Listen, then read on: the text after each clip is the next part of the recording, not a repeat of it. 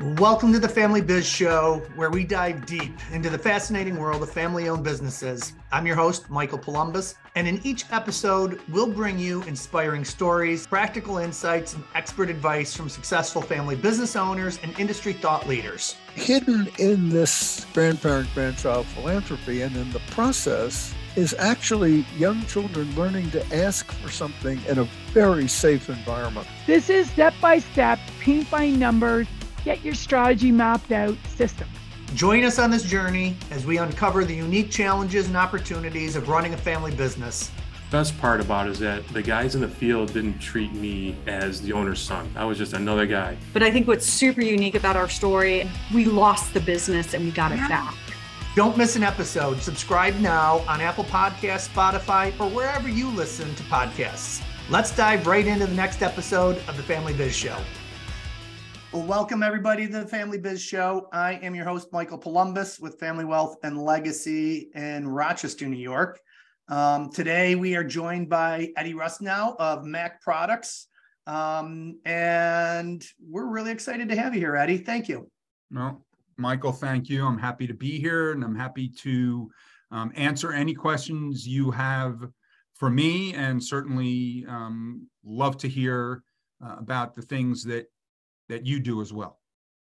Sure. So Mac Products, give us, before we dive into the history of Mac Products, we love to hear your journey into the business. Was, for some people, it was a straight path. I was there from the day that my father or grandfather was doing this. For other people, it was, I just started the business and it came from, so what was your journey into Mac Products? Okay, well, thank you for asking that. So when I graduated college, I started off as a banker.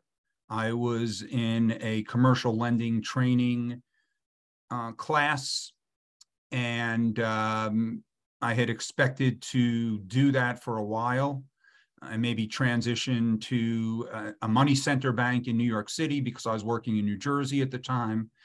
And right before I got married, my father-in-law, who started the business, had offered me a position at Mac. And basically the way that we understood it was that there's a much better opportunity here for you to grow than it would be maybe staying in the banking industry. And I agreed wholeheartedly with him at the time and said, okay, I'm ready to come into the business. And then I transitioned into the business a few months after my wife and I got married. Okay. How long ago was that? 33, almost 34 years ago. Congratulations. Yeah. I love the fact that your father-in-law invited you into the business, because that doesn't always happen. And I'm a big proponent of, if somebody family is not just about blood, it's about love, and it's about the people that we decide to place our trust and love in that makes all the difference in the world. Without you coming into the business, what would his options have been? That's a good question. So my wife does have another sibling, a sister. But there were no other members of the family in the business just until a few years ago when my son joined. So it was really me working with my father-in-law. But at the beginning, I never worked for him. I was under others who were mentoring me to learn the business. That's great. And I learned it from the ground up. From the day I started, I was working. He paired me up with somebody who was a fantastic mentor to me. And I really learned a lot from that person. And that person and I worked together for about 25 years until he retired. That's fantastic. And just what he did is that arm's length separation between you and him allowed that space so that he could still be father-in-law, and somebody else was doing the training. Correct. That's awesome.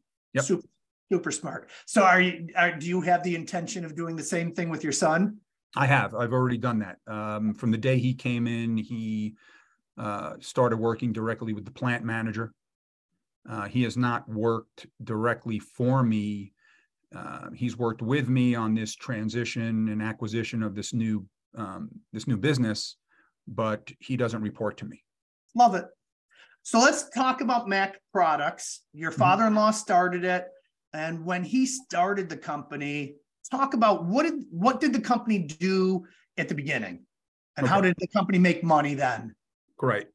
So when the business started back in 1969, it was him, a person who worked in the office and took the orders and did the billing and purchasing, and a person out in the factory. There were three of them. And we were a manufacturer of compression, copper and aluminum compression terminals and connectors for underground electrification. Okay. The company was a company that had been established before it went bankrupt, and he had an opportunity to buy it based on a recommendation that one of his mentors had made to him. So he went ahead and did that, jumped all in, and the company has since grown over the years. We're about 120 employees now, and we have diversified the product line tremendously over the years. Nice. So walk through, I apologize, but so it's electrified transport. So well, our product line varies. I would say to you that if I was giving you my elevator pitch, sure, I would say to you that Mac Products is a solutions-based engineering and manufacturing company that supports customers in the electrical utility, mass transit, diesel electric locomotive, and other electrical OEM markets.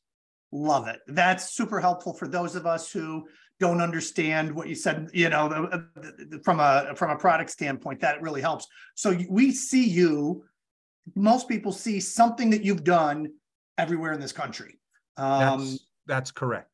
Yeah, yes. whether it's subways or electrified transportation, but we all have utilities and whatnot. So that's very cool. That's one of my favorite parts about what I get to do, is learn about tons of businesses that I would have never learned about. And so I appreciate you sharing that with us. Right. So up in your area for years, we were a supplier to Kodak. Sure. Just coincidentally, for their underground electrification systems at their plants. So they standardized on our splice kits that are used to connect high voltage wire and cables together.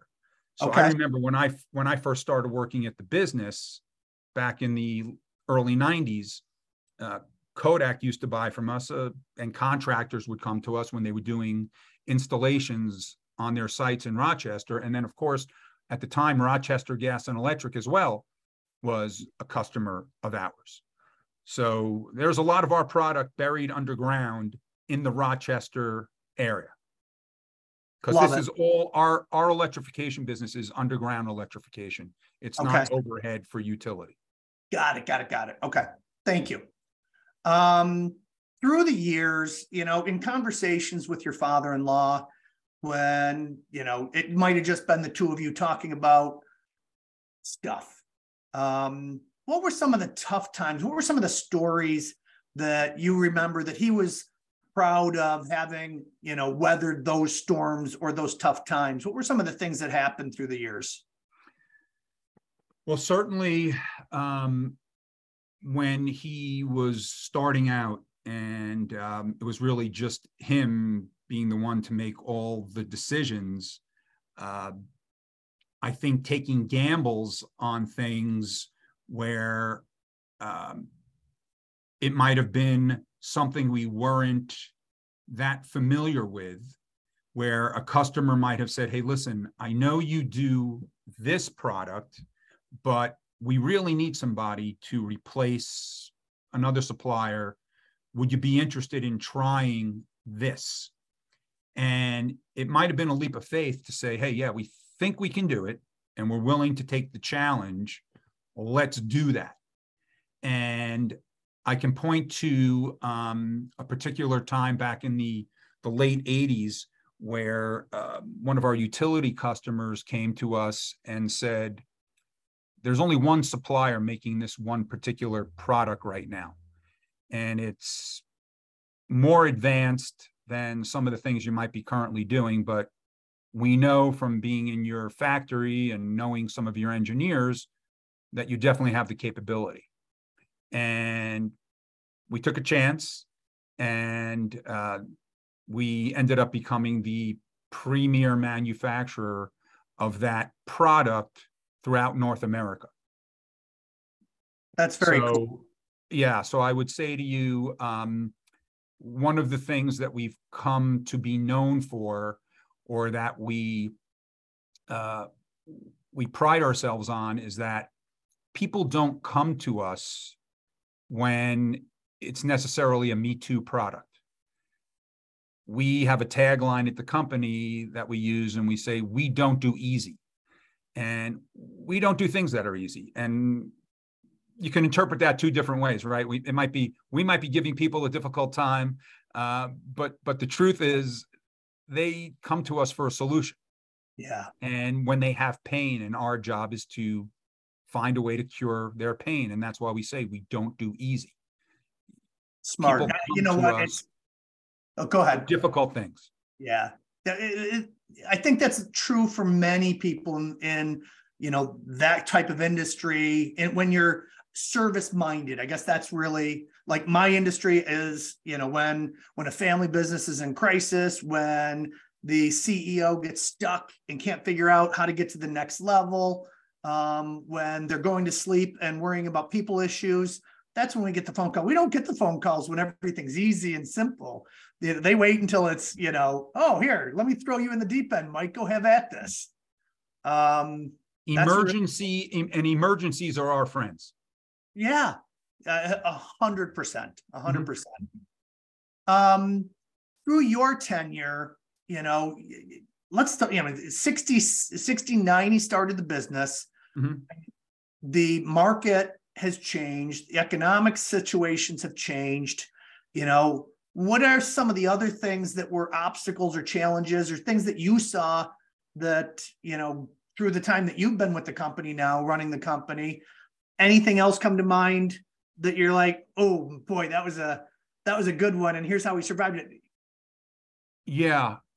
So we had a customer back in the early 90s that was in the process of getting out of the manufacturing of their product and becoming more of an assembler. Okay. And they decided to outsource all of that manufacturing.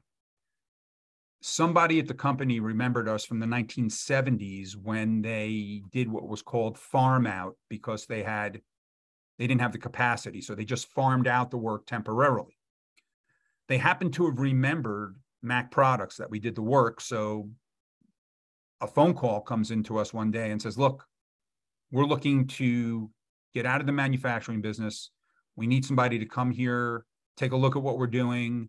What can you do to help us? What can you provide? And I remember the story. I wasn't part of it. I wasn't there for the initial visit, but my father-in-law went. He did his 30-second commercial, and they loved it. And lo and behold, all of a sudden, within a week, hundreds upon hundreds of products end up at our facility, and they say, find a way to make these parts as quickly as possible. And we did. We turned our business upside down. One of the really, really ingenious things that my father-in-law did was he had approached one of the key manufacturing people at that company who was being let go. They told him, hey, listen, you're just going to be here for this short transition and your job is done. He hired him. Smart. And we took the brain power that we needed to get us into this business. And this gentleman, God rest his soul, he's since passed away, really helped in that transition. And it just worked out so well for us. And to this day, from 1993 till now, 30 years, they're still our customer. Wow. What a testament to your father-in-law's and the whole team's ability to pivot. You know, talk about pivoting. That was a big pivot. Oh, I remember sitting there every Saturday morning. I would come in to do the estimates, and he would hand off the stuff to me, and he'd say, okay, get this in, send this quote out to them, get this, do this, do that. And we just did whatever we had to do. And that's also one of our mantras at the company is we do whatever it takes to get the job done for the customer. You just said something that I want to hit on real quick. You talked about doing estimates. You were a banker. So how do you go from banking to being able to, I got to imagine you're looking at blueprints, you're looking at design specs and creating these things. How did you make that skill set shift? So I enrolled in at the time they called it blueprints, right? Blueprint reading class at New Jersey Institute of Technology. We're located right outside of Newark, New Jersey. So NJIT is a stone's throw from where we're located. So I would go twice a week after work for a semester, and I didn't do well from a design standpoint, but I learned how to read drawings because of that. I couldn't be an engineer because I can't draw a straight line. Okay. So, and I remember going up to the professor at the time and I said, hey, I'm not going to take any tests. I'm just here. I'm a business guy. I'm learning how to read these things. And he said to me, go sit down in that seat. You're not auditing this class. You're going to take the tests with everybody else. So it was humbling, but at the same time, I did learn how to read and interpret those things that I needed to learn how to do. Yeah. And the way I learn is by doing. I need to see it in order to understand it. I can't necessarily conceptualize it, or I couldn't at the time. Certainly now with my experience over 33 years, I can. And there are things that I know right away by looking at it, how long it's going to take us to manufacture it, what it's going to cost, and things of that nature. Love it. So number one, congrats and hats off to you for doing that. But the reason why, when you said it, I think it's important for people to hear that when you have A players on your team, it's more important to have A players on your team than it is to have people that can do the functions, because A players can learn new functions because they have a desire to learn. They're constant learners. My gut says, Eddie, that you probably learned something new in the past month and you're looking forward to, what's next, in the next month. You're always looking to learn. You wouldn't be doing this show if you weren't open to learning. Correct. I consider myself to be a lifetime learner. I do a lot of reading, and I try to pass that along to my staff. It's why I'm constantly introducing new things to them. I'm a member of Vistage. Sure. So I come back every month after somebody presents something to us, and not necessarily the flavor of the month, but there are certain things that resonate with me that I want to share with them, because I want not only to make them better, but I want them to make their staffs better, because it's so important to us to get people to become more valuable to themselves and more valuable to the business. It's the only way you can earn more money. You can't earn more by just saying, I do my job. That's what we pay you for, right? Any business. My obligation, or our obligation as a business, is to pay you for the work that you do.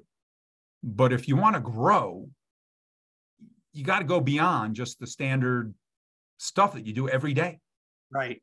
because we pay you for that. That's what you get paid. That's the contract between the employer and the employee, right? Yeah, 1,000%. I couldn't agree more. I love it. Mm-hmm.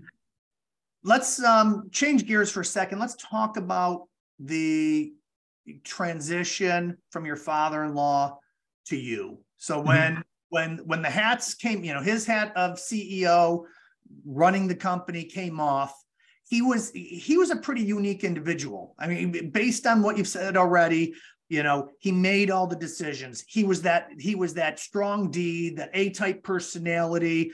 He was I'm going to give you some words that I heard from another client. Tell me if this resonates. He was a benevolent dictator, got things done, knew how to get it done.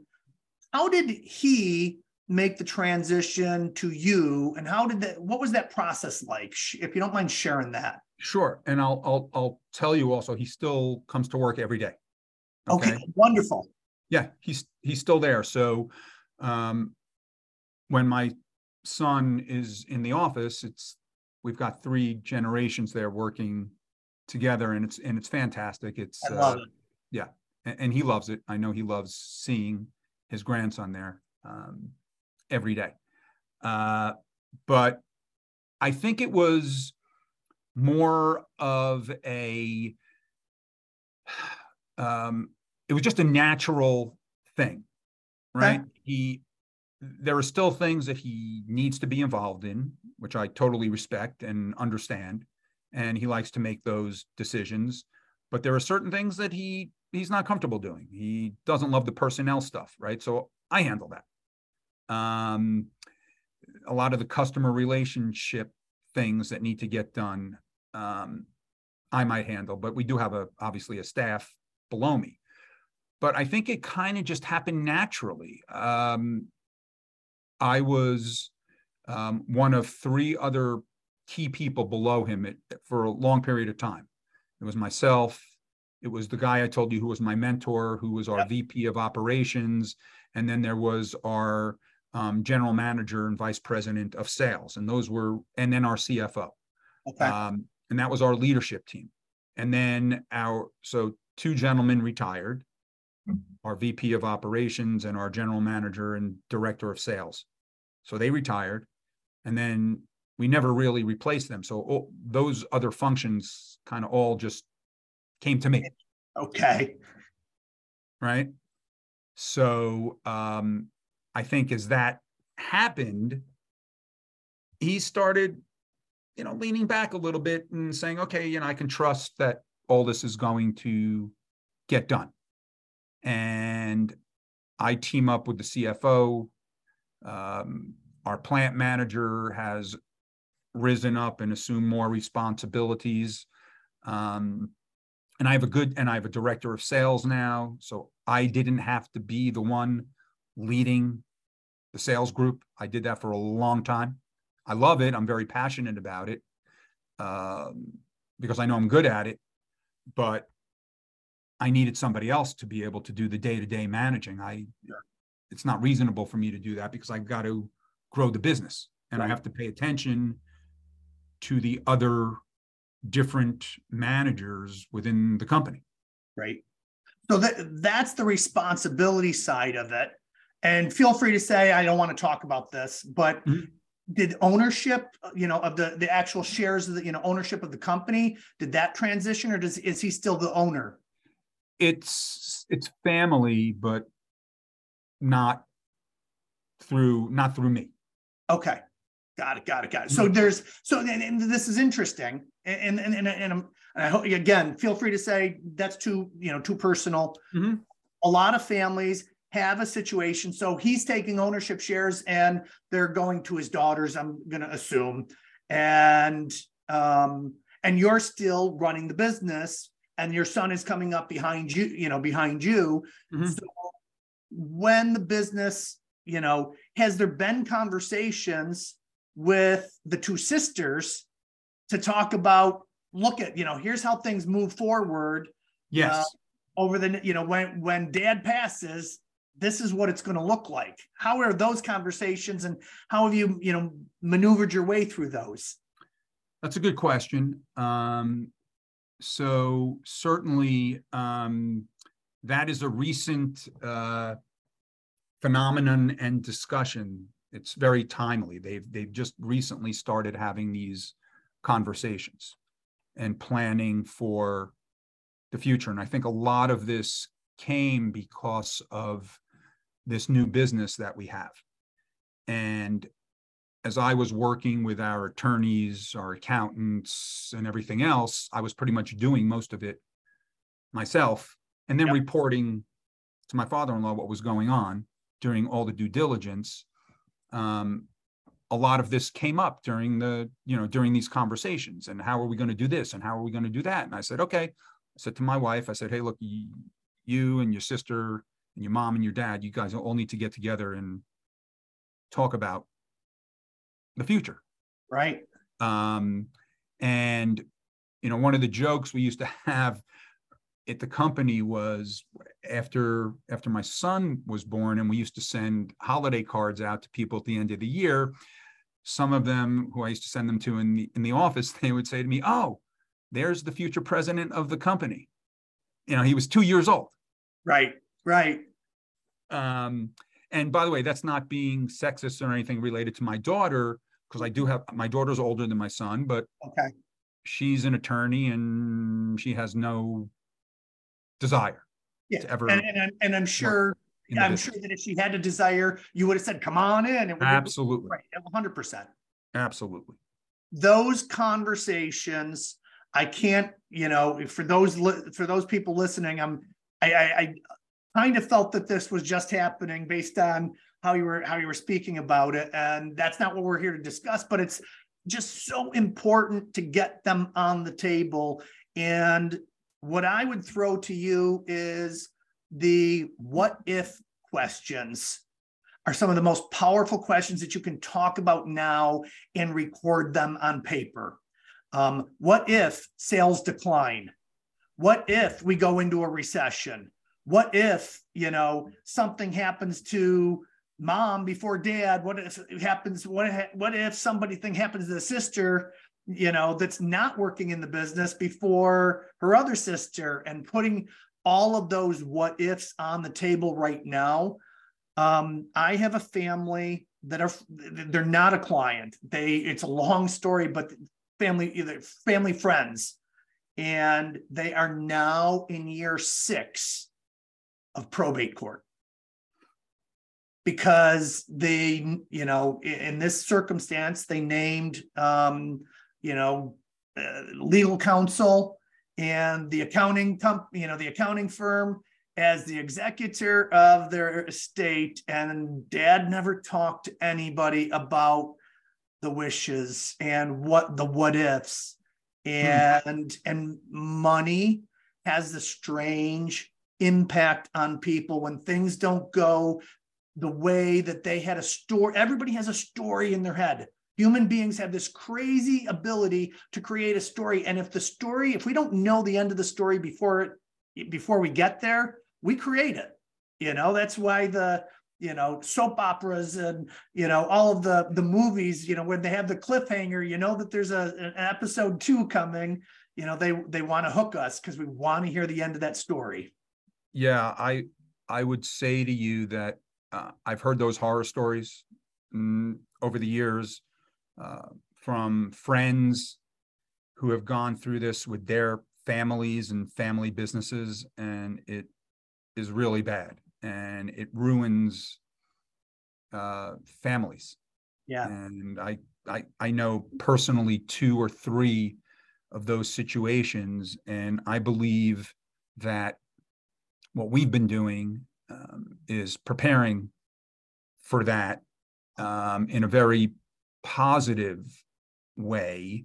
Yeah, it took a little longer than maybe we wanted to for the conversation to start, but it happened, and I think we're in a much better place than others that I know that have not been as fortunate to be prepared as you indicate, and as you've indicated, because you've seen it so many times. It's just awful. You never want that to happen. You don't want things to come between close family members.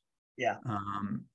And I've seen it in families where there's an abundance of money available to everybody, but yet they still want more than what the other person has. And it's crazy.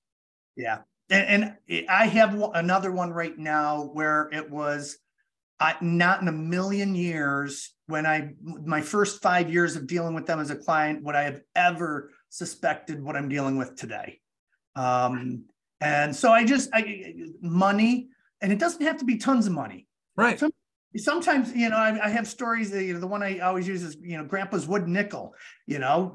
Johnny thought he was getting it and Susie thought she was getting it. And now they don't talk because, he cut it in half and, said, here, fine, we'll split it.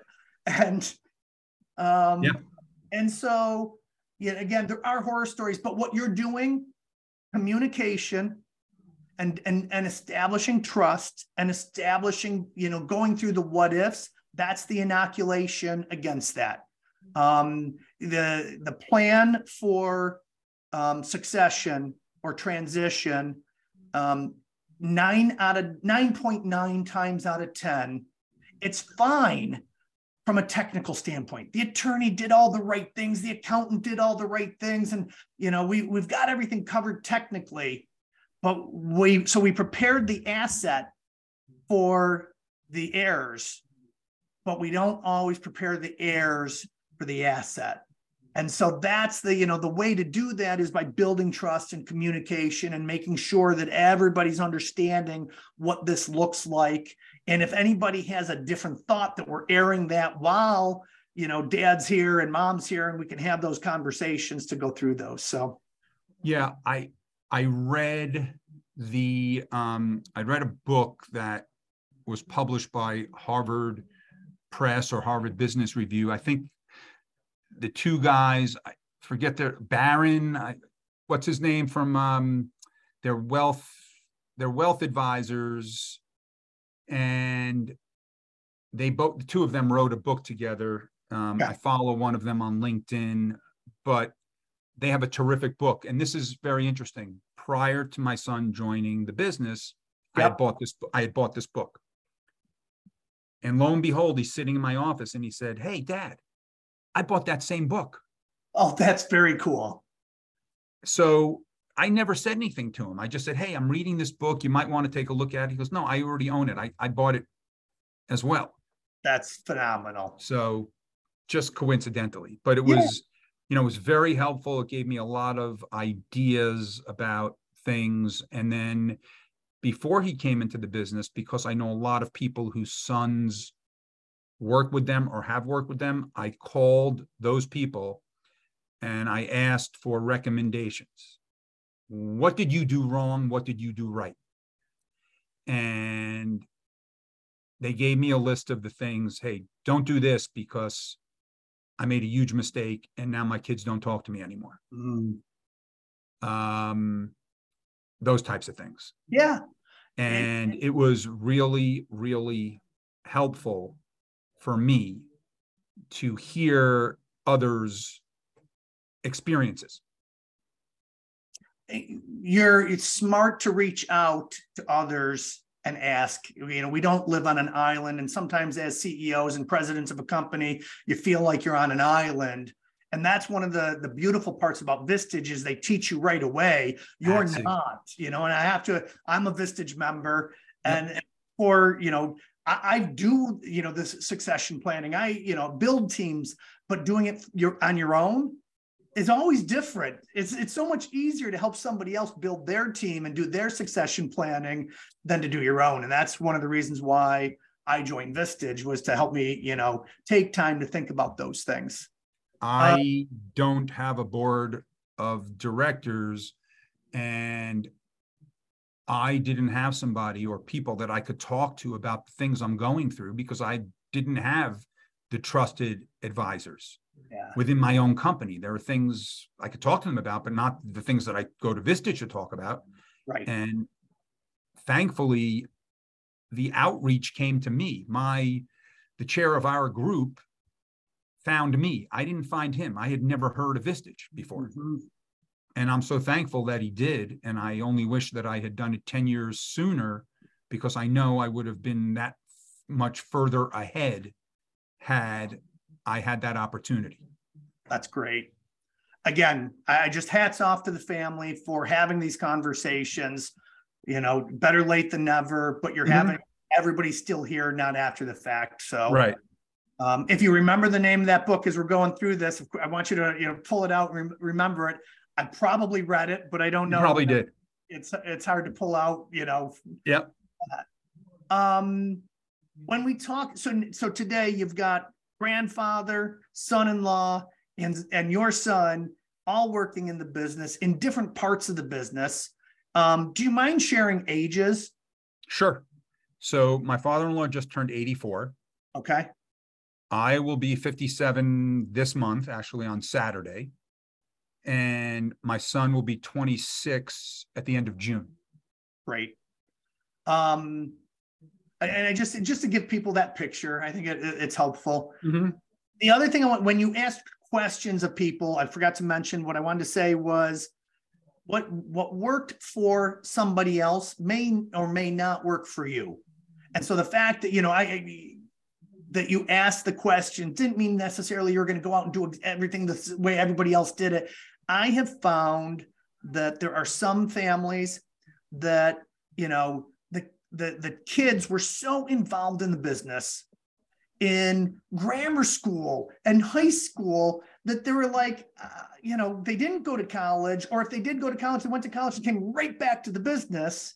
And for many businesses, that's like a no, go spend 3 years or 5 years out of the business and, build up your skill sets and make sure that, you're coming to a place that you've earned it, And so there's no right or wrong. As I've gone through this show and talked to so many people, it just, again, I go back to communicating and talking about what is the family employment policy.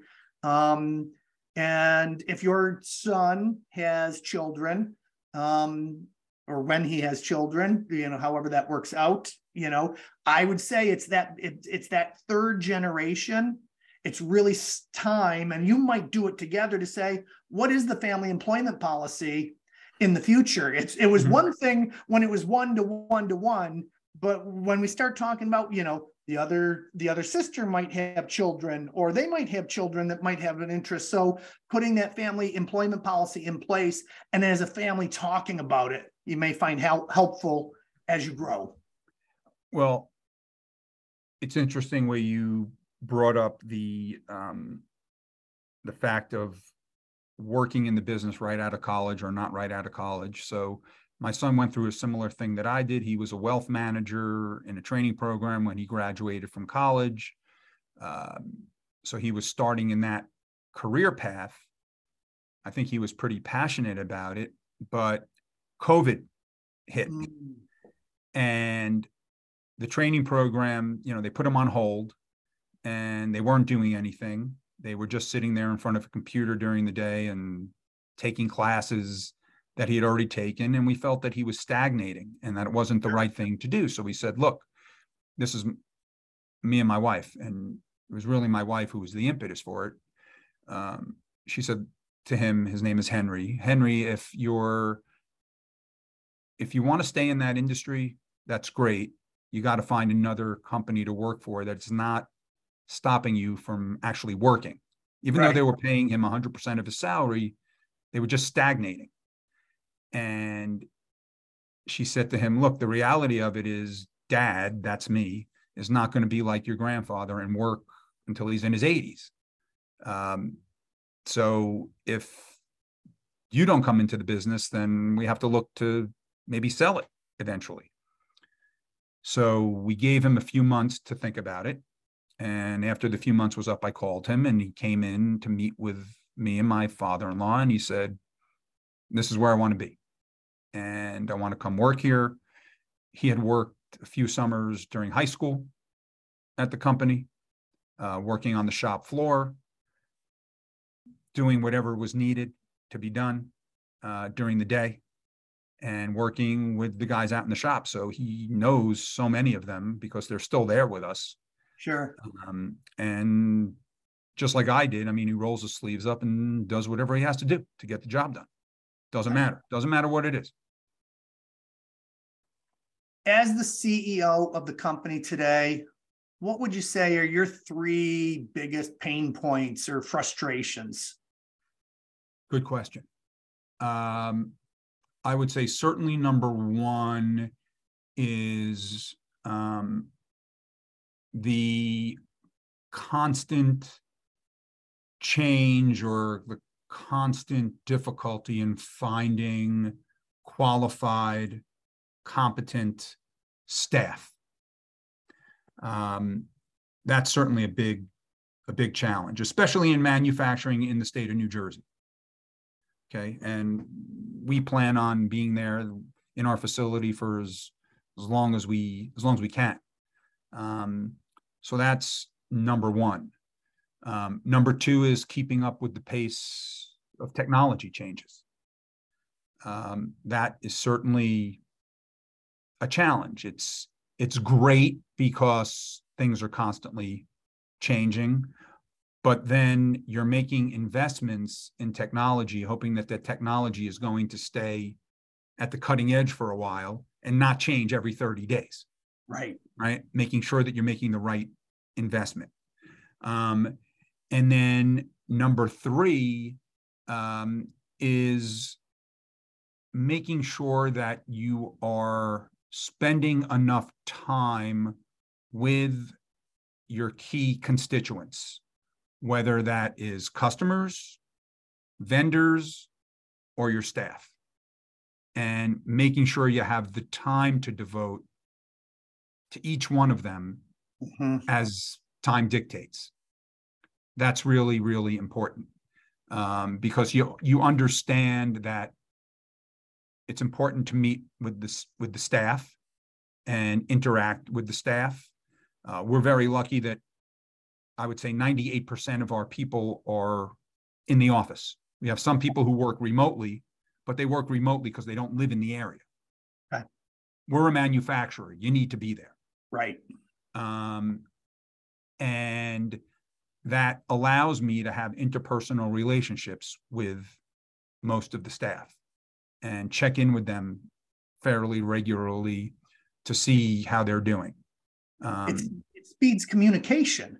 By you taking the time to meet with them and be around them, whether they're, people on your team or vendors or, customers, the more you're interacting with them, the more you're hearing, the things that you need that may be, obstacles if you don't listen. Yeah, we truly believe that people want to do business with people. Yeah. And the interpersonal relationships are so important and so have been such a large part of our success over the years, that we impart that to our staff and explain to them why it's so important to establish a human relationship with somebody. Yeah. And not just text them and not just send them an email. Pick up the phone and have a conversation. It's one of my favorite parts about Zoom is, like, right now we're on Zoom for those of you who are, listening to the podcast, but we record on Zoom so that Eddie and I can be looking eye to eye and eye to eye. In the chin. And it's like, it makes for the show to be so much different, in my opinion, than if we were just doing this over a phone or without the video. Makes such a huge difference. Yes, I would agree with you. And I had listened to quite a few of your podcasts before, which is how I found you. And I did not know prior to Christina sending me a note saying, hey, we're going to do this over Zoom. And I was trying to think to myself, wait a minute, it doesn't sound like it's on Zoom when I'm listening to the recording, but I have to tell you that now that you say that, I could tell the reason why there was so much good content from the podcasts was because of this, that we could look at each other eye to eye. Yeah. And I'll throw to you, we interviewed, me and several other business coaches, interviewed 72 CEOs across the country. And their number one priority, or the number one issue and pain point was attracting and retaining people. There were some other things that when we're just finishing the paper now, but through it, what we found was that, people, their number one priority was to grow revenue or profit, right? But their number one problem was people. And so and when you looked at all the integrations of the things that people were saying, the phrase that we came back with is to say, not a single CEO is in the business that they think they are. And I think you nailed it. You're not in the, rail business. You're not in the electric, underground business. Utility. You're in the people business. Mm-hmm. So it's interesting you say that, because over the weekend, I just finished reading the book, The Dream Manager by Matthew Kelly. Sure. Matthew Right. Kelly, he gave me a quote from my book. It was really super. He's such a sweet guy. Awesome. So I was talking to my Sandler trainer yesterday. He and I have a standing call every Monday at 4:30. And I forgot who had recommended the book to me. And he started laughing. He goes, Eddie, don't you remember I recommended that book to you? I said, because it is so Sandler-esque, if you're familiar with Sandler. Sure, of course. Right? The Dream Manager resonated with me tremendously. And, it hits you over the head. And you look at it and say, aha. It's one of those aha moments, right? And that is connecting with the people that work with you. What is it that we could do to help you fulfill your dreams? Right. What can we do? It's Zig Ziglar 101. I don't know if you remember Zig Ziglar. Oh, yeah. Help enough people get what they want and you'll get what you want. But it goes back to help people. Yes. Love it. Yes. Oh, Matthew Kelly, that book was phenomenal. Yeah, I read it in a weekend. I breezed right through it. And because of the parable, the way he writes it, just like Pat Lencioni, right? It's the same formulation 100%. of the way the book is written. That's why they're so easy to read. You get through it very quick, and there's one theme, and you get that theme, and it can open up a lot of possibilities for your company if you can follow through on some of the things that you read about. Agreed. You just have to take the time, as you were saying before, where I need to carve out time to work on the business and now implement some of these things, as we're moving forward. Speaking of implementing things, what would what are your top 3 priorities over the next 12 months? Okay. As a firm. Right. So certainly one of them is the integration of this new acquisition that we have here in North Carolina, and learning more about the business and getting it to be able to support itself. So we're going through a whole bunch of things and learning about the things that we didn't know before we made the acquisition. Number 2 is we're working on a program called CultureWise. You might have heard David Friedman from CultureWise. So we just had our first meeting with them last week, and we're starting to implement that. And that is going to be based on the vision that I have for the company and what I want the culture of the company to be going forward. And knowing that we're going to start hiring for culture and training for skill. Yeah, that's what we talked about at the beginning of the show. Right.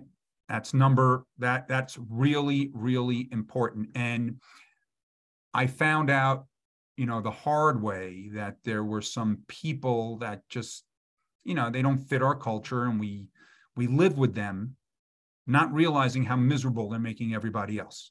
Yeah. And we've got to stop with that. Just because they might be good at their job, there's a lot more that goes into it than just doing a good job.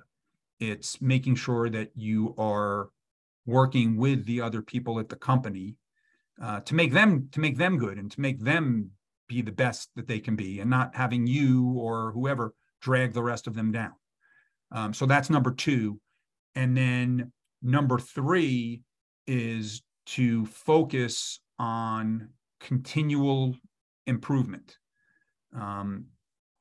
get 1% better each day. I love it.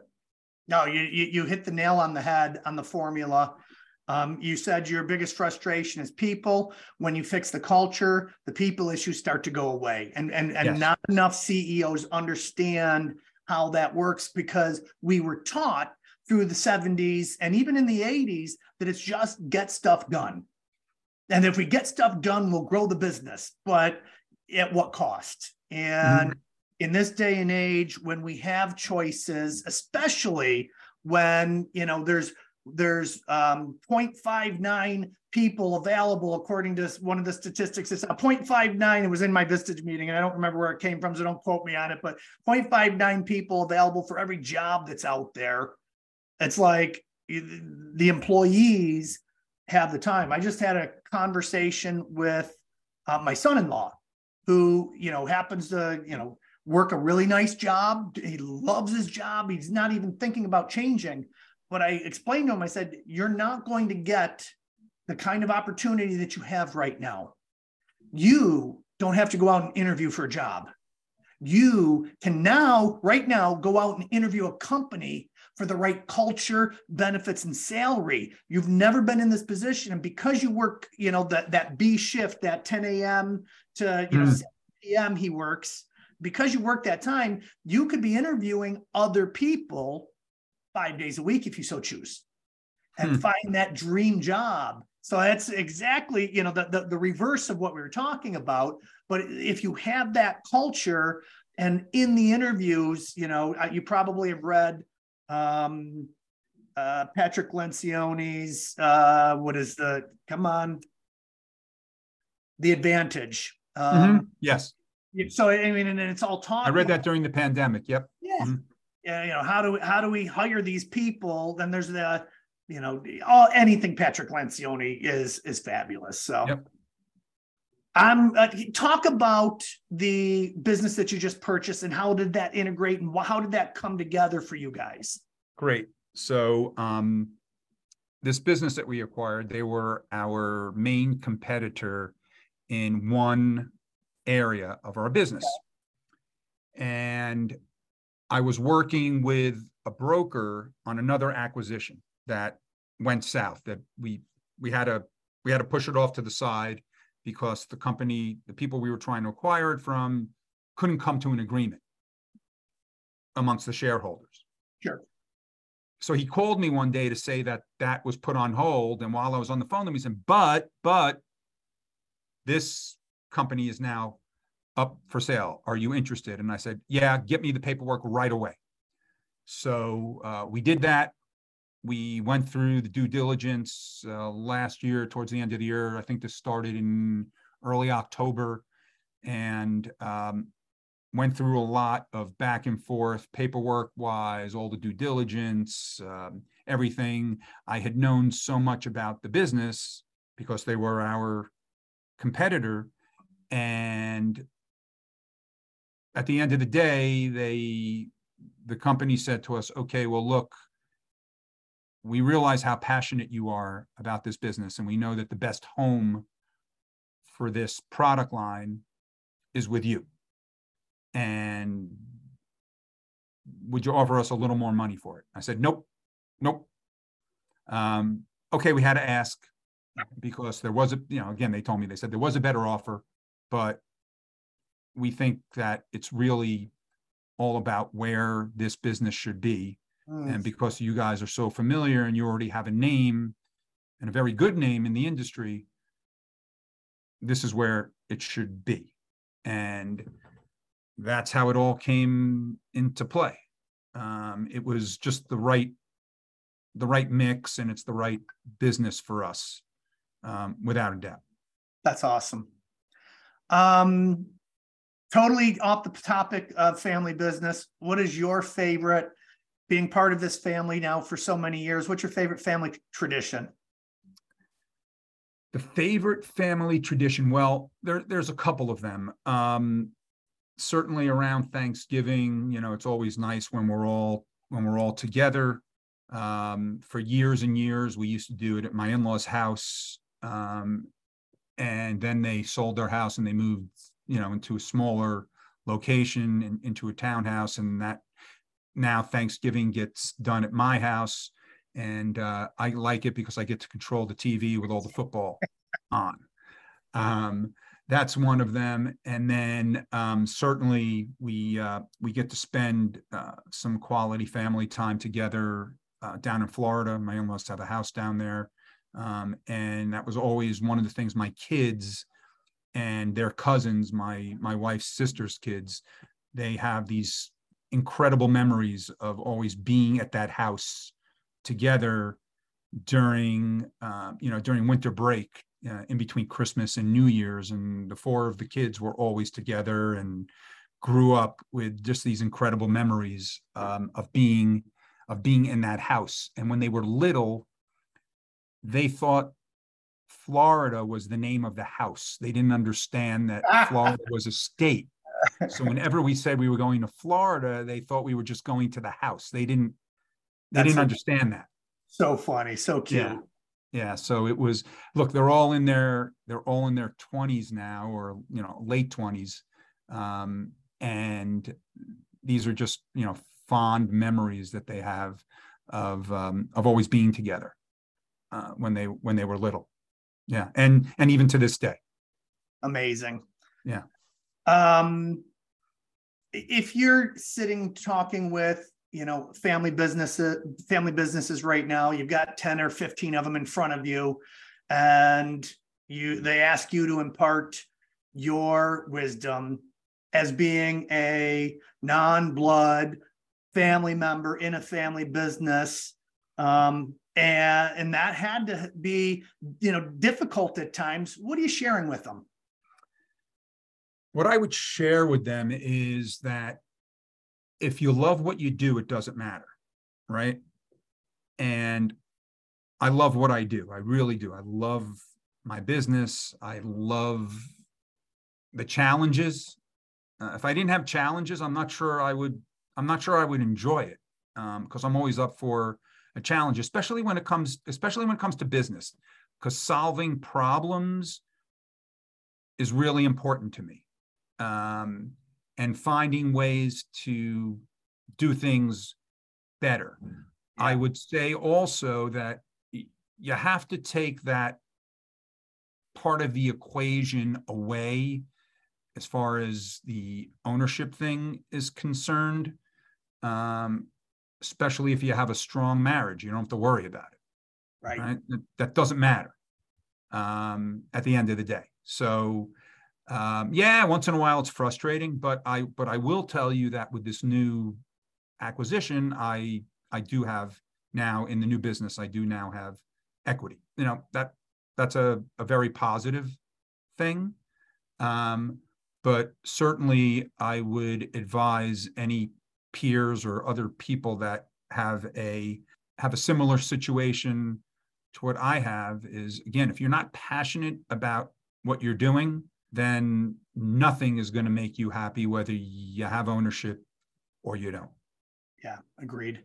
Eddie Russnow, I just want to say thank you for joining us on the Family Biz Show. This has been a fabulous conversation. Such exciting times for you and the family.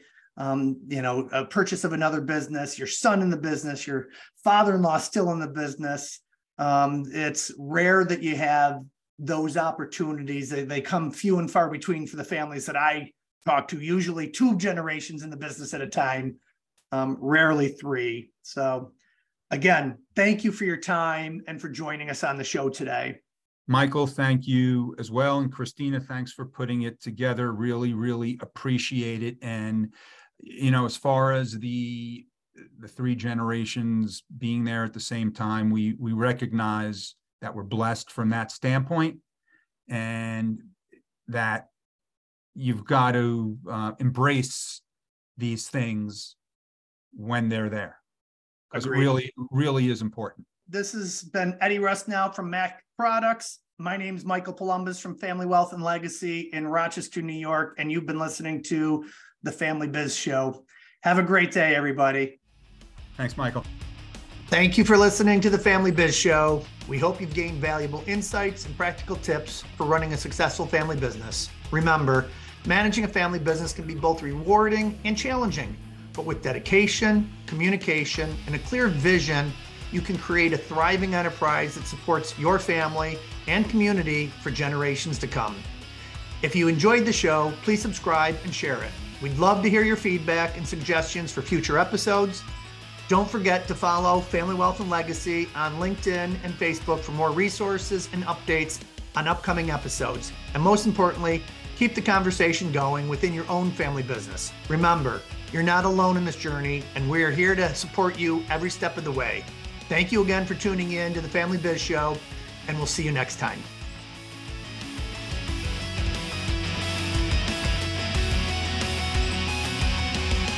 The content presented is for informational and educational purposes. The information covered and posted are views and opinions of the guests and not necessarily those of Lincoln Financial Advisors Corporation.